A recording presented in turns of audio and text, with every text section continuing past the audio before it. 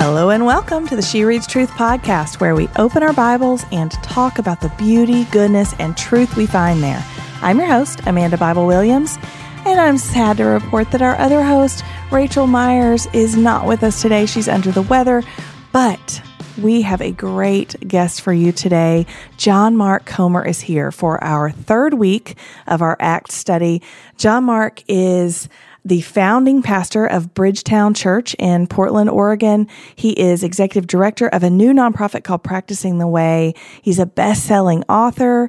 You may know his book, The Ruthless Elimination of Hurry, and I am very excited about his brand new book that just released a few weeks ago. It's called Live No Lies. How about that title? Live No Lies. Recognize and resist the three enemies that sabotage your peace. John Mark is a student of the Word. He's an apprentice of Jesus, and he brings so much value to this conversation as we read these chapters in the book of Acts and continue to look at what the early church looked like, how it grew, and what Jesus did, what the Holy Spirit does through his people and through the capital C church. I really think that you're going to be blessed by this episode, so let's get right to it. John Mark, welcome. Thanks for having me. Great to be with you. It's so fun. We're in person this time, which it's been almost a year since we're on the podcast with us, and we talked about, it was our Faith and Practice study about spiritual practices and spiritual disciplines, and that was just right up your alley. And I feel like this study of the book of Acts and the early church, we're just thrilled. Thank you for your time. No, I'm happy. It's, I do a lot of podcasts for when I have a book come out, but I remember that very much. That was my first introduction to She Reads Truth. Oh, yay. And to you too. And I so enjoyed it. So when I was in Nashville, I reached out. I said, make sure you reach out to them. I'd love to have a follow-up conversation. That was such a nice time. We are honored to have you. Well, we're recording this at a time where you just recently stepped away from your position as, what was your, it was senior pastor is what I want to say, but you had a better title than that. Yeah, we called it Pastor for Teaching and Vision. But at Bridgetown Church in Portland, which you founded. Yeah, 18 years. 18 years. To the week from. Wow. Yeah. So your baby church became an adult. And then it was fun. We literally, in my last couple of years, we bought a building, thank God, which is such God's generosity to us. Yeah, that's exciting. Got to remodel it and, go through a global pandemic in a city with riots, just cool. nice bonding kind of stuff to go out with a bang. Yeah. Well, and I love that your experience with the local church, of course, you have decades, right? Yeah. But I imagine that you and your wife, Tammy, have probably learned new things as this is such a new season, like to transition out of that position as the head of this and the founder of this church family into something new. I would love to just start this conversation in the book of Acts about asking you, like, what have you learned about the capital C church in this? Like, as you have stepped away, like, what about that has encouraged you or fired you up or surprised you? Yeah. I had a great phone conversation about a year ago with Pete Scazzero, who's the author of Emotionally Healthy Church. I'm not sure if you follow his work. But I will now. Yeah, I mean, he's a guru, and his work has played such a key role in my life and in our church. And he went through a transition from the church that he founded to a number of years ago to starting a nonprofit on discipleship. So very similar kind of path to me. So I reached out, and he was kind enough to have a few conversations with me. And he's from New York. He's like just an Italian New Yorker, like just straight shooter. And he said, John Mark, this is going to be the hardest thing you've ever done. It will call up all of your emotional health. It will bring you, if you're not self-aware, it will absolutely self-implode. It will bring up your ego, your identity issues, your insecurity, your fear, your pride, your greed. It will be Philippians 2, taking the low road, emptying yourself, giving up power, losing control, getting rid of privilege. It will be the hardest thing you've ever done. You need to do it. and it was exactly what he said. Just a short moment of hopefully not TMI, but some vulnerability. one of the most challenging things about passing off this church that we, co-planted 18 years ago to a dear friend of mine is how well it's gone. Oh, wow. Meaning 90% of me is thrilled that the church is thriving and they love the new lead pastor, and he's, I think, genuinely going to lead it better than I ever did. And like the relationships are healthy and wonderful. But about 10% of me, my ego is like, I want really it to kind of like decline a little. I need you to miss me a little bit. I know.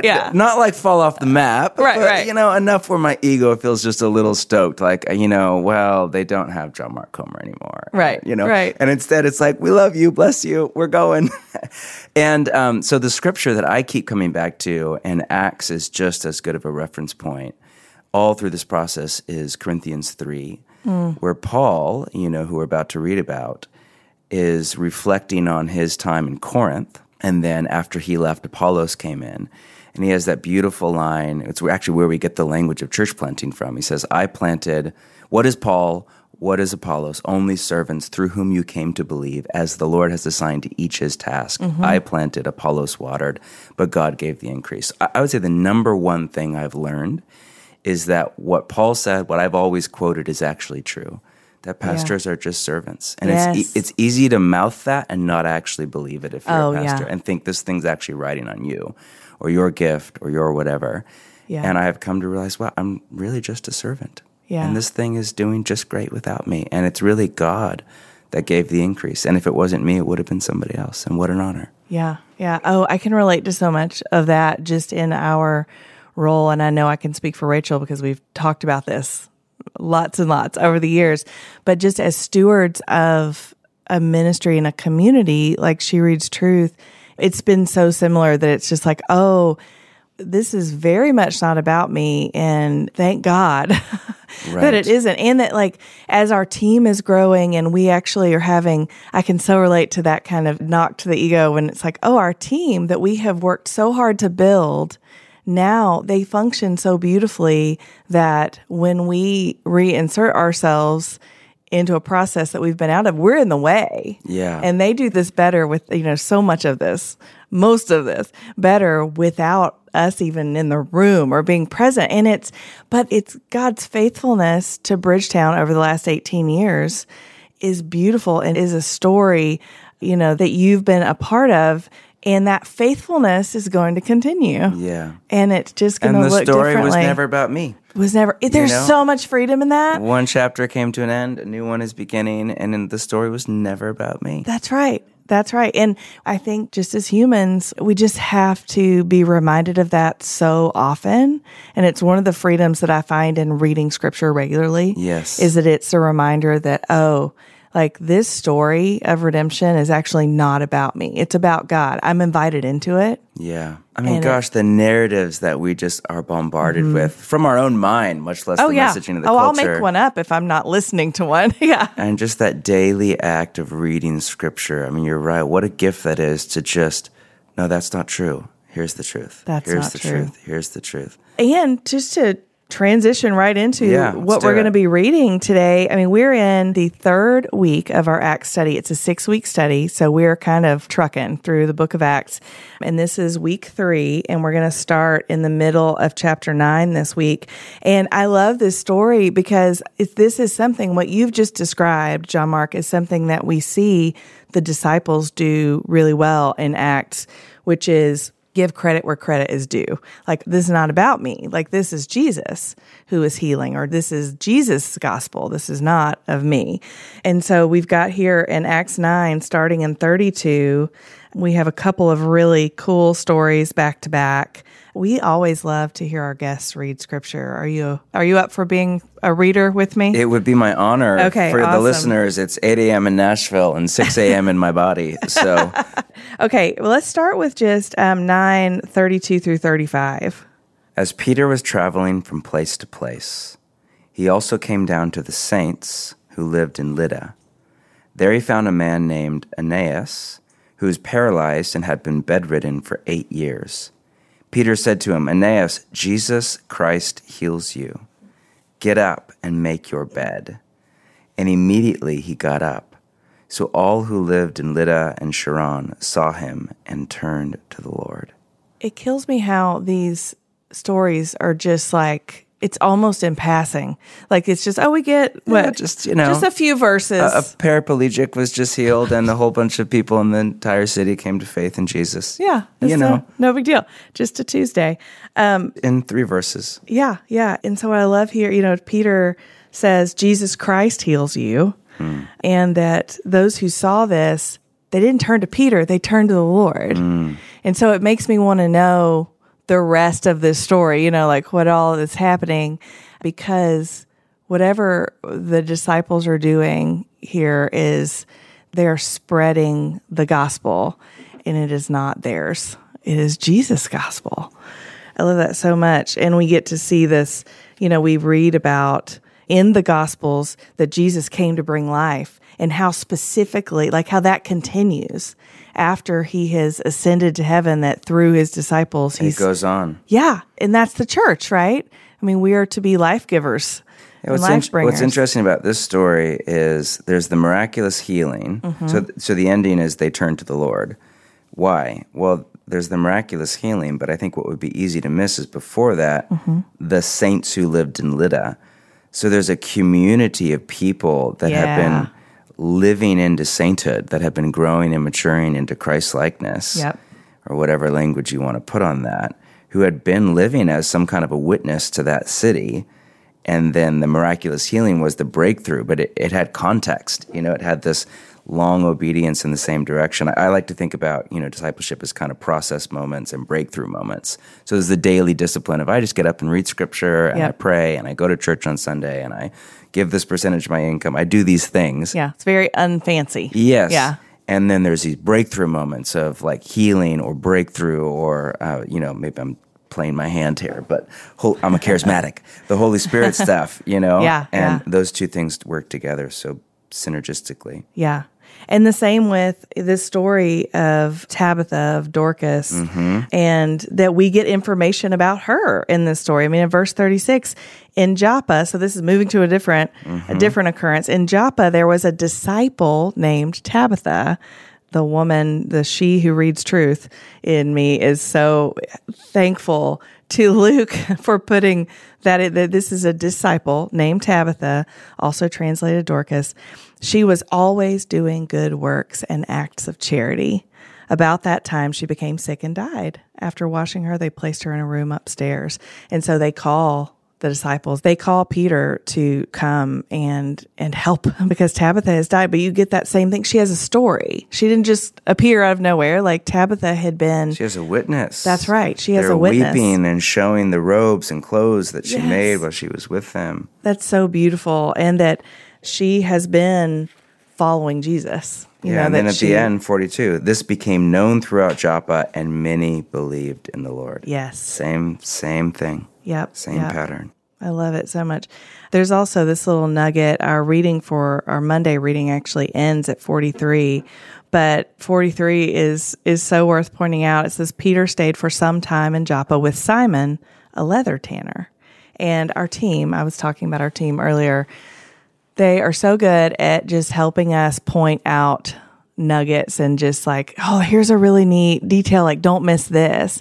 And just that he spent time with Simon, a leather tanner, so a man who is dealing in like dead animals, and just how unclean that would be fundamentally for them. And we're going to see a lot of just this overhaul of the cultural norms. All around kosher laws. Yes, everywhere. I mean, scholars, don't they say that basically chapter 10 is the hinge point of the entire book? Yes. And without chapter 10, you and I would likely not be sitting here. That's right, yeah. Because are you Jewish? I am not. Neither am I. Yeah. And so without that little hook line right there, a leather tanner, which is your intro to this same story of the gospel moving from Jews to Jew plus Gentile. Yeah. Acts 10 and the story of Cornelius. First of all, it's wild. Like the timing and just how specifically the vision, God does this. The prophetic. I mean, goodness. It's nuts in like the best way. Yeah. So tell us the story, John Mark. What's happening? Who's Cornelius? Well, Cornelius is a man in Caesarea, which is interesting. That was the Roman kind of imperial headquarters in Israel. So it was where kind of Israel was run by the empire. And he's a centurion, which is a military position, over 100 Roman soldiers in the Italian regiment.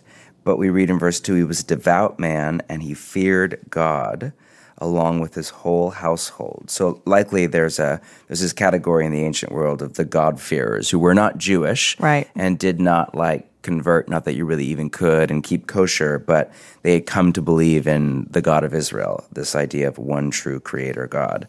And he has this vision, and the vision is an angel, and the angel told him, your prayers and your acts of charity have ascended as a memorial offering before God.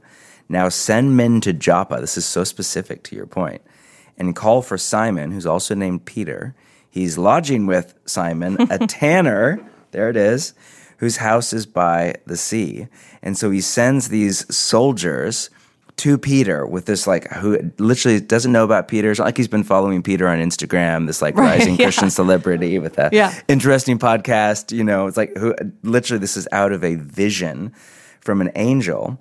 The next day, verse 9, as these kind of messengers from Cornelius are nearing Joppa, Peter goes up for an afternoon kind of prayer session on the top of the roof. But like you do, he's hungry and distracted. And it says, as they were making him food, he fell into a trance. Now he has a vision.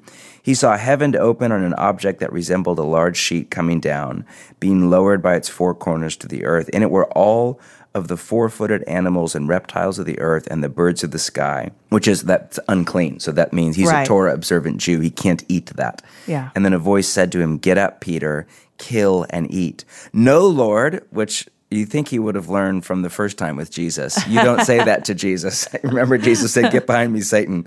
But he's still learning his lesson. But man, that's encouraging. For I have never eaten anything impure and ritually unclean. Again, a second time the voice said to him, what God has made clean, do not call impure.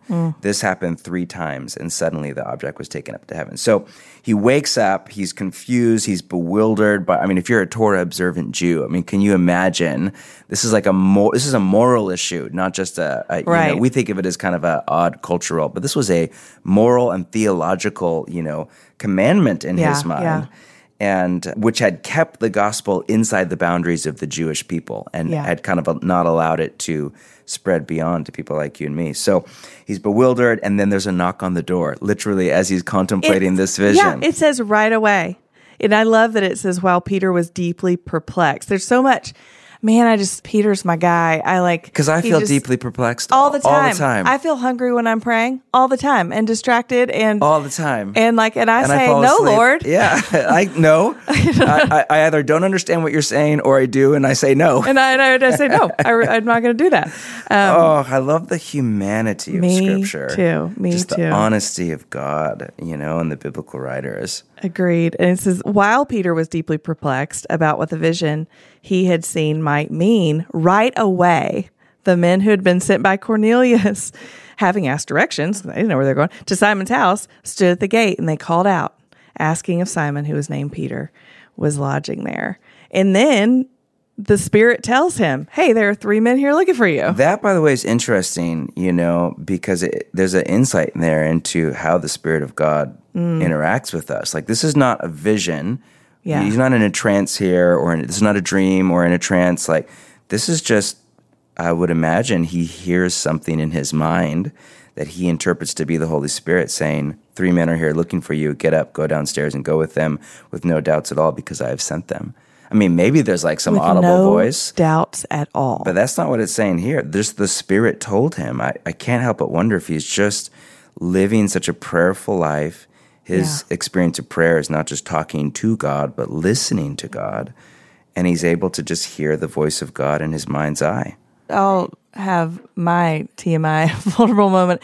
The notion of that both deeply comforts me, because I feel like if I think back, especially in intense moments, where either I'm so troubled or circumstances are so dire that I'm not sitting with my Bible open. I'm weeping. I'm in despair. I'm, working through whatever. So I'm in the hospital with a child. It's that kind of thing.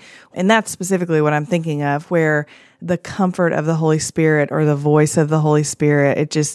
It feels like, okay, that has to be you, Lord, because I can't conjure that right now. Like, I can't conjure truth up right now on my own.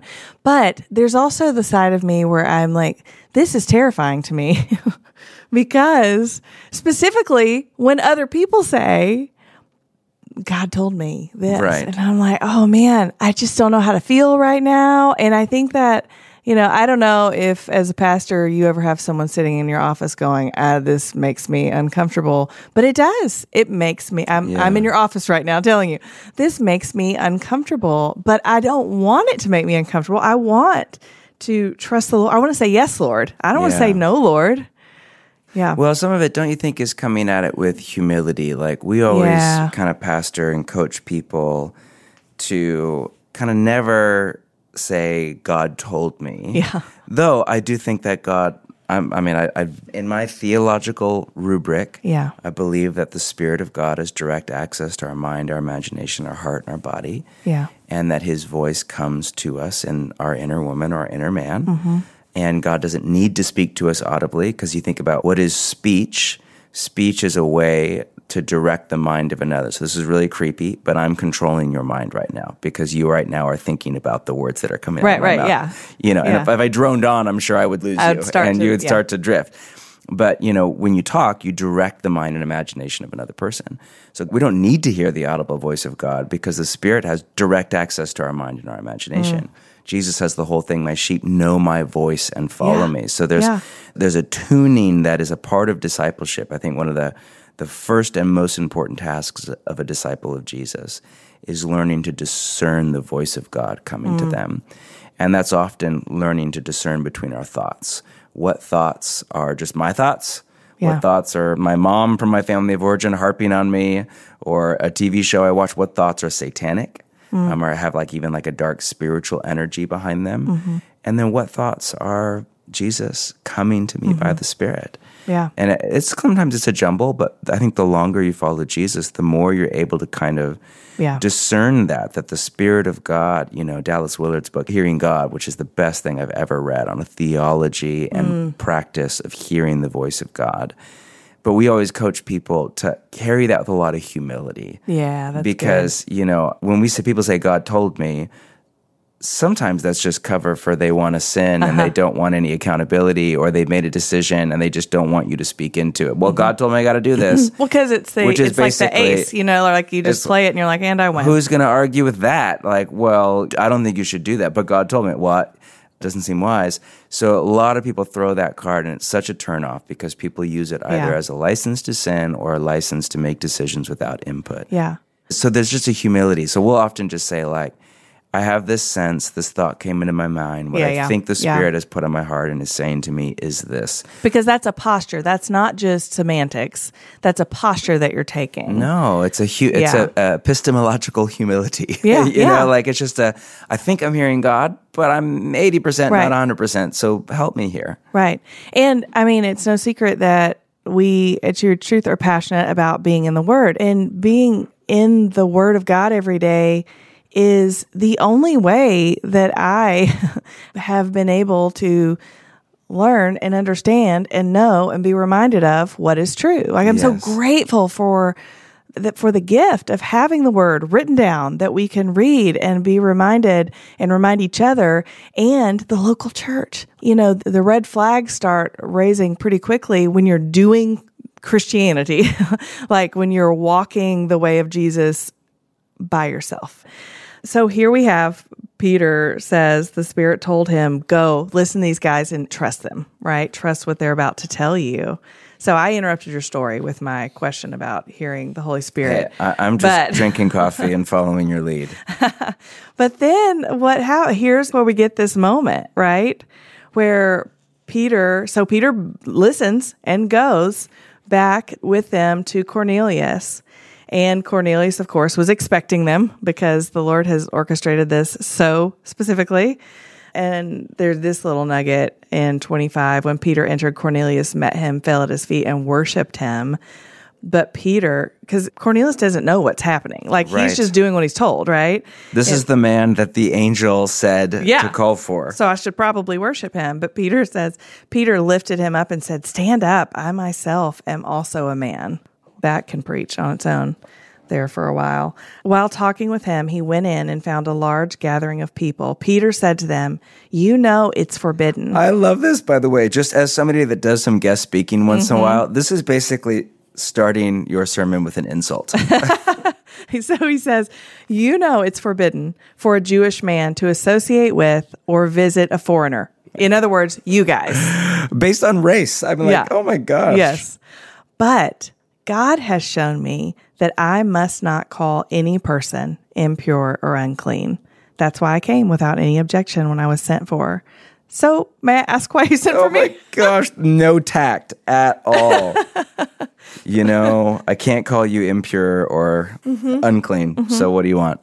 So what is it? Why am I here? Wow. But I don't think we understand the gravity of this moment, and the way in which the Jewish faith and Jewish ethnic identity were enmeshed. And, because we're not Jewish. And so it's easy for us to forget that Jesus was a Jewish rabbi and a Jewish Messiah for the world. I mean, this moment, we would not be here without that paragraph. Yeah. Oh, it's crazy.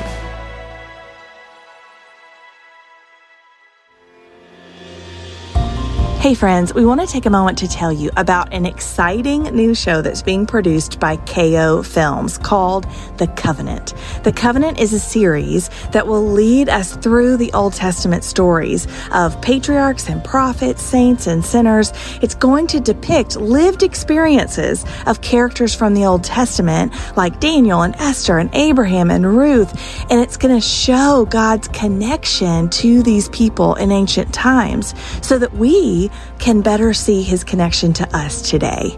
And something that we are really, really excited about is that KO Films has committed to making the covenant in such a way that it is faithful to the biblical text, which is super important to us. This series is being crowdfunded, which means that you actually have an opportunity to help get this funded. And I think that we would all agree that we could use more shows that we can sit down with our family or our friends and watch and feel good about what we're seeing, and shows that lead us toward a relationship with God. That is what the covenant is about, helping people reconnect to God. For more information about the covenant, visit kotv.com/truth. That's KAYOTV.com/truth. Hey friends, as we're studying the book of Acts, we're reminded of how the Holy Spirit empowers us to carry the gospel throughout the world. This book is such a natural and powerful prelude to our next study called One Another. It's a biblical study of Christian community. Y'all, living in Christian community is much often easier said than done. So during this 2-week Bible reading plan, we're going to discover how we can cultivate community that pursues things like love and unity and service and correction and humility and encouragement. Y'all, starting November 15th, we're going to look at the one another statements in Scripture like love one another, honor one another, carry one another's burdens, and live in harmony with one another. We're really excited to get into this study and ask how it informs the way we live with other believers, with one another. So y'all, as usual, Amanda and I will be with you on Mondays of this study, and we'll have guests and we'll talk about the one another reading plan. But if you want to get a study book, this is your chance to get that in time for the study to start on November 15th. So head over to shopshereadstruth.com, and a little discount if you use code ONEANOTHER, that's ONE another, you can get 10% off the study book for that plan. Y'all, we're so excited about that reading plan in November, but for now, let's get back to the show. So Cornelius tells him, well, here's what happened. And so I did. This is what I was told to do. And so I did it. In verse 34, Peter began to speak. And I love this in the CSB, which is the version of the Bible we're reading from. The heading of this section of Scripture is Good News for Gentiles. So it's like good news for the rest of us, right? Yeah. Peter began to speak. Now I truly understand that God doesn't show favoritism, but in every nation, the person who fears him and does what is right is acceptable to him. He sent the message to the Israelites, proclaiming the good news of peace through Jesus Christ. He is Lord of all. You know the events that took place in Judea, beginning from Galilee, the baptism that John preached, how God anointed Jesus of Nazareth with the Holy Spirit and with power, and how he went about doing good and healing all who were under the tyranny of the devil because God was with him. We ourselves are witnesses of everything he did. Yet they killed him. I'm starting to paraphrase a little bit. And then God raised him. This is rich. Yeah. Oh my gosh. Verse 40, God raised up this man on the third day and caused him to be seen, not by all the people, but by us, whom God appointed as witnesses, who ate and drank with him after he rose from the dead. He commanded us to preach to the people and to testify that he is the one appointed by God to be the judge of the living and the dead. That's not us. That's Jesus. We're not the judge of the living and the dead. That's Jesus. In verse 43, all the prophets testify about him, that through his name, everyone who believes in him receives forgiveness of sins. And then he proceeds to baptize them. Does he baptize them? Oh, you missed the thing. The Holy Spirit came down. Oh, sorry. And they all start speaking in tongues and declaring the greatness of God. Again, in 2 verses. No big deal. Yeah, and then he's like, I guess we should baptize them. We probably should. Yeah. Because they have received the Holy Spirit just as we have, end quote. Yes. And then here, those who were Jews in verse 45, the circumcised believers who had come with Peter were amazed because the gift of the Holy Spirit had been poured out. Even on the Gentiles. Even on the Gentiles. They have no category for this. Right. Yeah. This was very unexpected. Back up in verse 36, he sent the message to the Israelites, the Jewish people, proclaiming the good news of peace through Jesus Christ in context. That peace isn't just like, oh, I have so much anxiety and now I'm calmer. That peace is racial reconciliation. Yes. He's talking about peace between Jew and Gentile, where there'd been enmity and violence and tension between these ethnic groups. Now, through Jesus, the good news is good news of peace, that God is making a new Jew plus Gentile that is multicultural, multi-ethnic, global, historic, a new humanity. Yeah. And we're starting to understand, the disciples are starting to understand what the angel said in the Nativity. Like, I bring good news of great joy for all people. Yes. And you hear that and you're like, oh, yeah. Yeah, great. All people. I've been hearing that since I was a kid, right. At Christmas time. Yeah. All people in air quotes. That's radical. These. By all ones. people, I mean my people. That's right, yeah. But no, truly, all people. So this moment being the hinge, and then they go on and they have to defend this because this is not a comfortable. Oh then Peter is in trouble for some sneaky activity with the Gentiles up there. Yeah, in chapter 11, it says that you went to uncircumcised men and ate with them. So they're not even, they're going back to the beginning here. Like, what were you even doing there? The criticism isn't even that all these Gentile people came to faith in Jesus. Like, how could you, they're not even there. They're just, you ate with Gentiles? Yes. So I want to talk about that for a minute, John Mark, because we've already established that the Bible is not about us, it's about God. And it's the redemption story. But it is applicable to our real life, right? Like, that's what you spend your days doing is like, what does it mean to be a follower of Jesus? Yes. And what does this look like right now for me today? In my right now life, in this city that I live, the friends that I have, the family that I'm in, like, how does this look? In my real everyday life. Right. And so we know that Scripture is applicable. It tells us it is. I mean, there is the one-to-one comparison of, we definitely do this with race, where we have divisions and tension where it should not be, and where the gospel brings peace.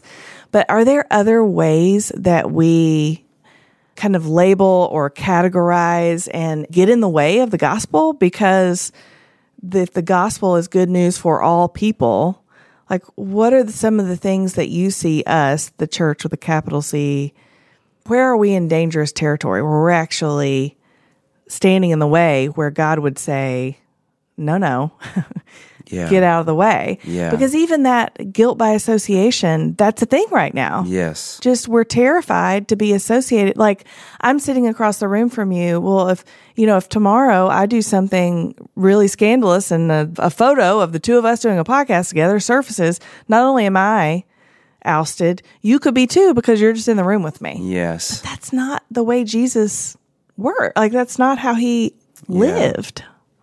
I don't know where the question was in that, but just go. What are is the question I'm hearing are, the narrative of the story is about the gospel moving beyond just Jew to Jew plus Gentile. And so there's this direct application of racial reconciliation and how our experience of following Jesus in community must be multi-ethnic at some level. Now, not all of us live in a diverse neighborhood or city or whatever, but our tables should look like the community of Jesus. Like the kingdom. And they should not just look like us and our peers and our demographic and our ethnicity to whatever degree is possible wherever we live, where it's going to be a lot easier if you live in like a global city than if you live in, small town, middle America, where it's ethnically homogenous.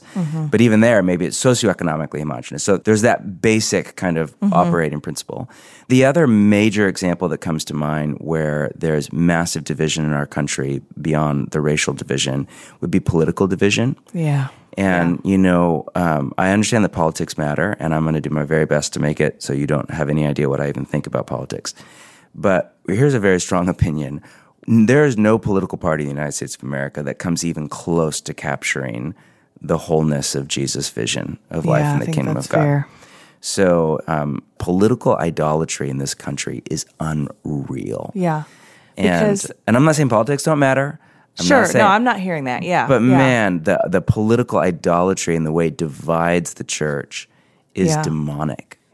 And, we all have lots of different identities. Sure. And, I'm a man, I'm an American, I'm a white person, I'm a Portlander, I'm an urbanite, I'm a Christian, I'm a coffee drinker. I'm a coffee drinker, I'm a, whatever, literary type of person, I'm an author. I won't tell you who I voted for, but I'm these things. So the problem becomes when some of these lower level identities get elevated to the point of idolatry. And it's not that they don't, it's that Augustine in the 4th century said the problem isn't that we love, it's that we love the wrong things or we love the right things in the wrong order. Yep. So it's not bad to love your job, but if all of a sudden you love your job more than you love your teenage daughter, that's idolatry and is going to destroy that relationship. It's not bad to love your daughter, but if all of a sudden you love your daughter more than you love God, then you're going to parent her in such a way that is destructive to her. So it's not like it's bad to have an identity as I'm a Tennessean or I'm a whatever or I'm a Republican or it's when these things get elevated. Right. Yep. To where they're actually like where we're getting our sense of self from. Right. And our that is, I think, a demonic lie. And the good news and the bad news here is that we're talking about ourselves. Like, we all have this Everybody tendency. does this. We all do this. We just do it in different ways. That's right. Everybody does this. And so that's clearly bad news. But also, I have at times in my life felt like surely I'm the exception to God's grace in this area or in a specific area or like, and I that know is other that's people unbelief. That struggle with this. Yeah. And that's unbelief. And even that, it's like we all struggle with that. I mean, we're not going to get through the whole week right now, and that's okay. That's not the goal. But these stories are mind blowing. I mean, first of all, there's some real persecution going on. I mean, in Acts 12, James is martyred. Yeah. And just, these devastating things that are happening. And the gospel. Peter is put in prison. Peter is imprisoned. And just the gospel is being very fervently opposed from many directions. And so I think that's good for us to remember. But this story of when Peter is rescued by an angel from prison is just remarkable. I mean, he's been guarded by, I don't do math, but I think it's 16 soldiers. An angel of the Lord just comes in and walks him right out. And he goes to the place where the local church has been praying for him and knocks on the door. Just knocks on the door and he doesn't even realize what's happening. And he does, it says in verse 11, when Peter came to himself, he said, Now I know for certain that the Lord has sent his angel and rescued me from Herod's grasp and from all that the Jewish people expected. Verse 12, as soon as he realized this, he went to the house of Mary, the mother of John, who was called Mark, there where many had assembled and were praying. He knocked at the door of the outer gate, and a servant named Rhoda came to answer. She recognized Peter's voice, and because of her joy, she didn't even open the gate. But she ran in and announced, isn't that great? Announced that Peter was standing at the outer gate, and there said, you're out of your mind. I'm not paraphrasing that. Verse 15 says, you're out of your mind, they told her. They're literally praying for this to happen. Right. And then it's answered, and they're like, no, that couldn't happen. They don't even get up to go like, again, it's his angel. I love how honest the scripture is. Isn't it great? And then verse 16, I love this image. Peter, however, kept on knocking. Poor guy. And when they opened the door and saw him, they were amazed. And this, what he does in 17, motioning to them with his hand to be silent, he described to them how the Lord had brought him out of prison. So he's testifying, right? Just like he testified about what happened at Cornelius's house. He's testifying about what happened, and the Lord brought him out of prison. And he says to them, tell these things to James and the brothers, he said, and he left and went to another place. So he's like, he's got work to do. Yeah. And he's also in hiding from the government. Yeah. Oh, that is what's happening. Yeah. You are if correct. you just escaped from prison, you would not go to the first place they would look. Hang out at the church office. No, I would probably go get a cabin get out of town for a couple of weeks. This is true. Before we run out of time, John Mark, let's touch on chapter 13. This is the last chapter that we're going to read this week together. And I love this chapter. Yeah, and it's kind of like the sending off, the mission work proper. Kind of what started at Cornelius' house is now, as almost an accidental miracle, is now going to become an intentional missionary endeavor. Yeah, I'd love for you to read just starting in 1 and listen to this list of names. Like, this is already a pretty motley crew, right? So much here. Yeah. Okay, verse 1. Now in the church at Antioch there were prophets and teachers, Barnabas, Simeon, who was called Niger, some people think from what we would call Nigeria, Lucius of Cyrene, which is in North Africa, Manaen, a close friend of Herod the Tetrarch, this is hilarious, this is a Roman, and Saul. So, here we have a multi-ethnic, multi-political group of leaders in the church, of teachers and prophets. So they are modeling. So we went from literally all Jews with bad interracial skills who don't even want Gentiles in, to now the leadership of this thriving church is multi-ethnic and multicultural. Verse 2, and this isn't happening over weeks, this is happening over several years.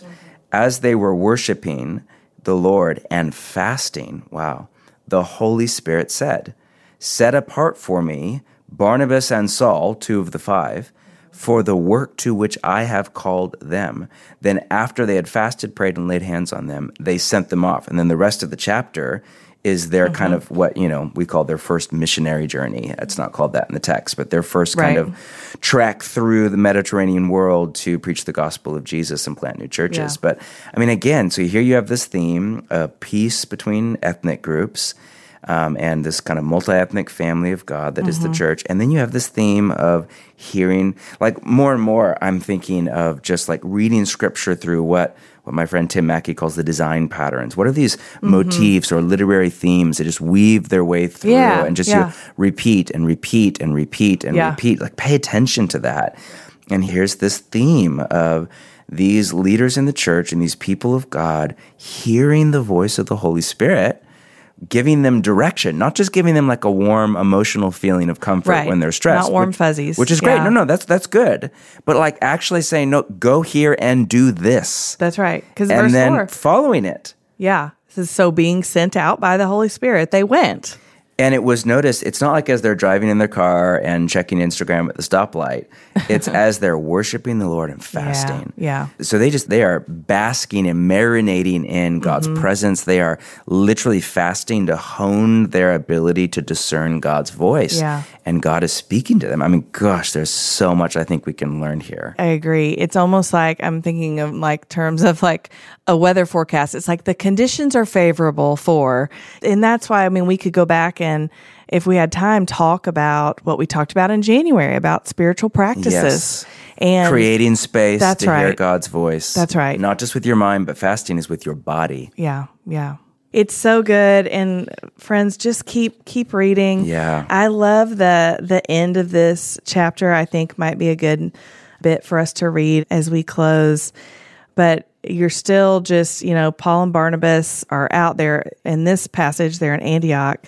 They're speaking to crowds. There's this moment around verse 46 where Paul and Barnabas say, "It was necessary that the word of God be spoken to you first."